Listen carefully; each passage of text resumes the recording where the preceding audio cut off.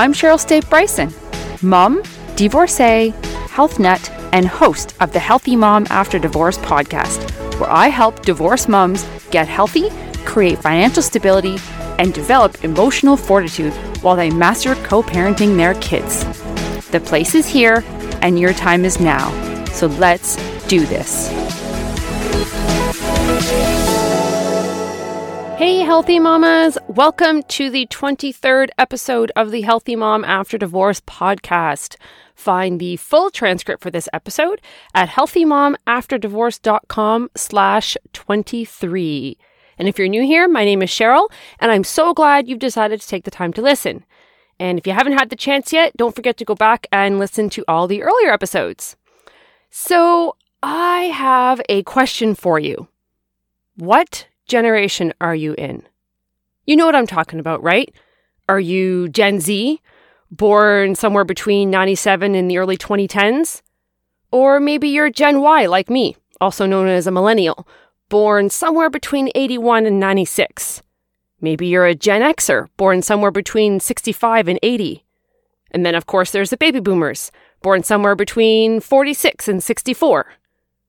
Most of us know where we land because no matter the generation you're part of, there's always narratives around it, isn't there? Not always good ones.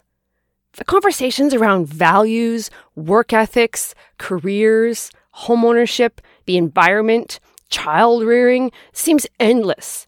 And they're not just conversations.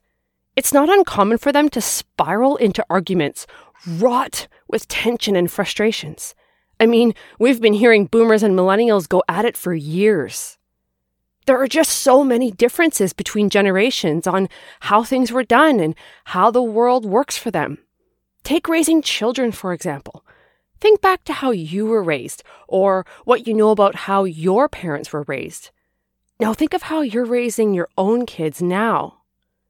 If you're like many moms, you want to change some or maybe a lot of the things your parents and grandparents did.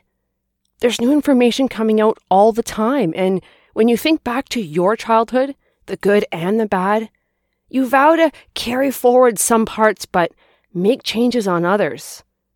There is an entire gentle parenting movement right now aimed at reforming how we raise our little ones.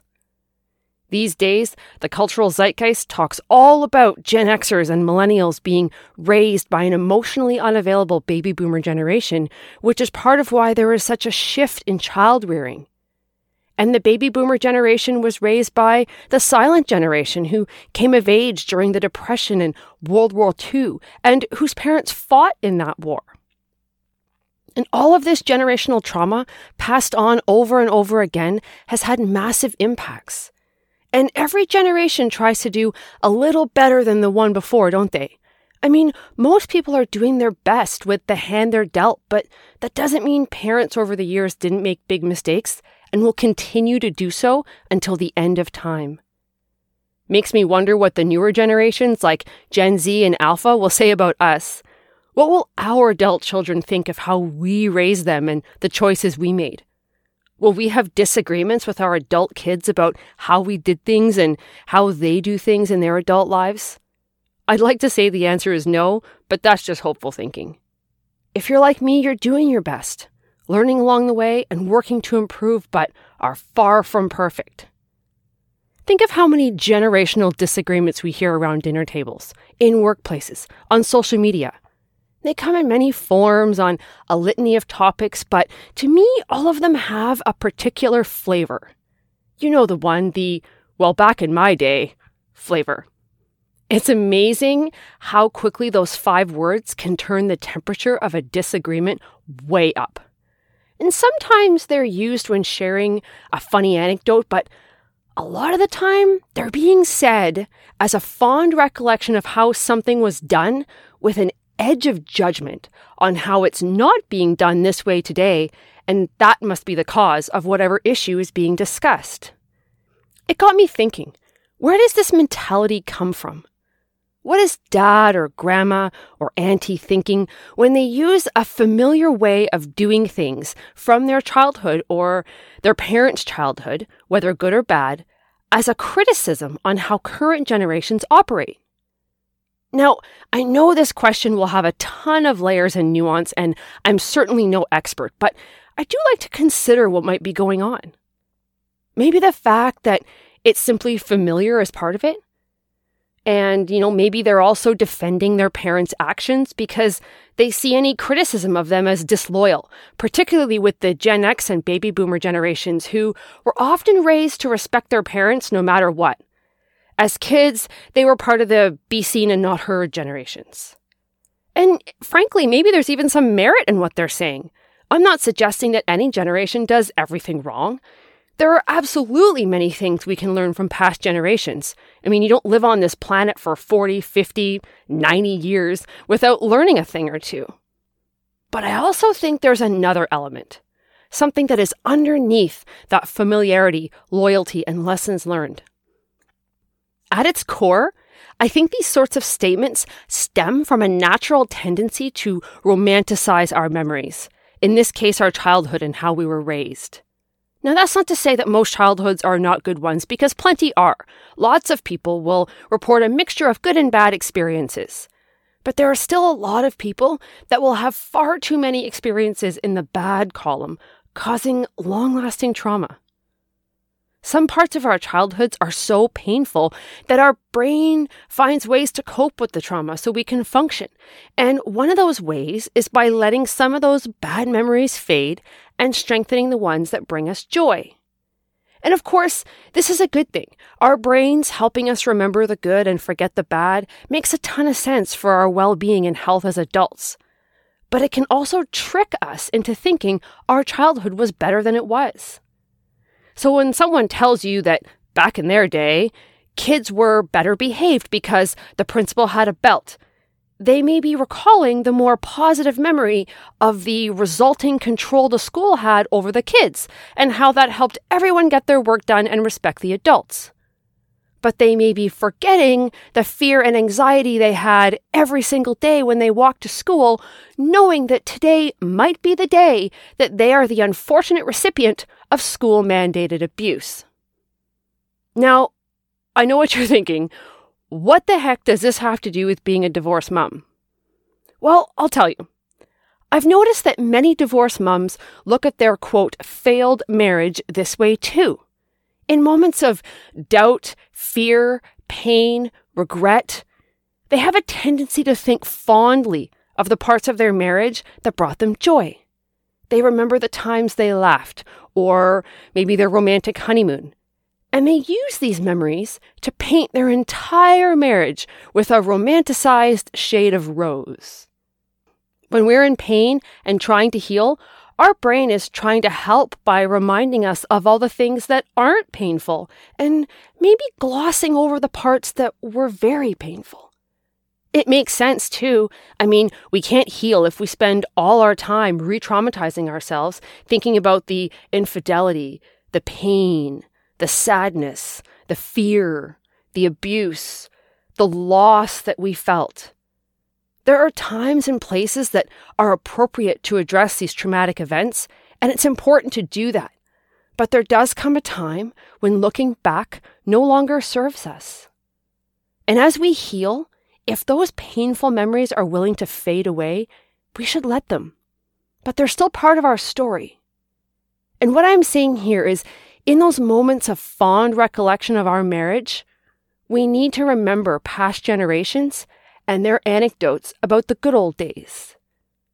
We know now that the fond memories of our parents are not the only memories. They're just the ones that get repeated in an effort to live peaceful lives. It's the same with your, quote, failed marriage. So when your brain is pulling up all these thoughts that make you doubt your decision and question your choice to get a divorce and conjures up all sorts of guilt, I don't want you to just remember the quiet, calm classrooms, but also the fear of the belt. And to continue with this analogy, you don't even need to remember the details about the belt or try to remember anything painful like when you got the belt, but just remembering that there is always more to a story. When you're beating yourself up, asking, why did I leave? Or I should have stayed and tried harder. Just remind yourself that There's more to the story, and you were a different person back then. A person living in a multifaceted reality filled with all sorts of emotions, goals, thoughts, experiences. You need to trust that person. Trust that she had a reason to make the choices that she did. Trust that there are things your brain is choosing to fade out to protect who you are now. I have found that after you're out of a marriage, particularly an abusive one, as I am, you get to the point in your post-divorce co-parenting life when you're done looking back. You are done questioning yourself, revisiting your choices, reliving the pain and the fear, telling your story over and over again. You're done focusing on the trauma, on the abuse, on all the terrible things that happened to you. And that doesn't mean they're erased. They're just part of the earlier chapters of your book, and you're reading on now. You get to a point where you decide to turn around, look forward, take a deep breath, and ask yourself, okay, now what? You're done with the chaos, done with the drama. And that doesn't mean that it's all over, because if you have a high conflict co-parent, they will always try to bring chaos, drama, fear, and manipulation to the mix. But you don't have to get into the ring anymore. You don't need to put on the gloves. You don't need to fight anymore. And the question that remains is, now what? And that's where I come in. My clients and I figure out their now what together, whether it's in a 90-minute stability session or through my 4-month VIP stability program. Yes, many of them are survivors of abuse. Yes, many of them have worked and continue to work through their trauma.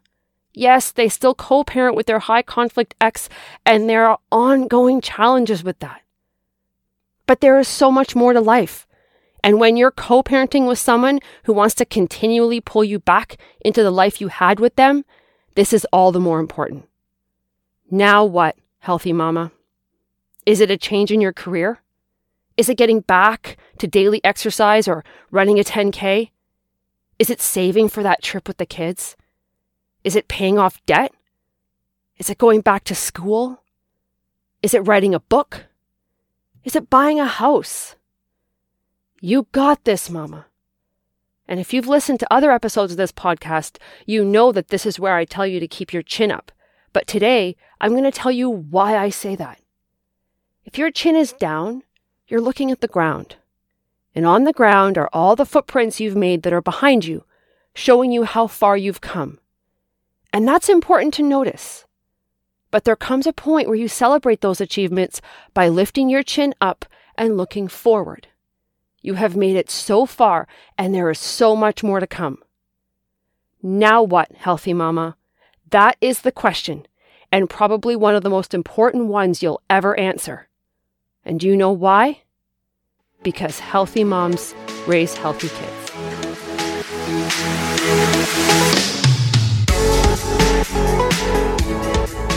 Thank you so much for listening. Please leave a review. And if you like what you heard, share this episode with other mums. Don't forget to follow me on social media.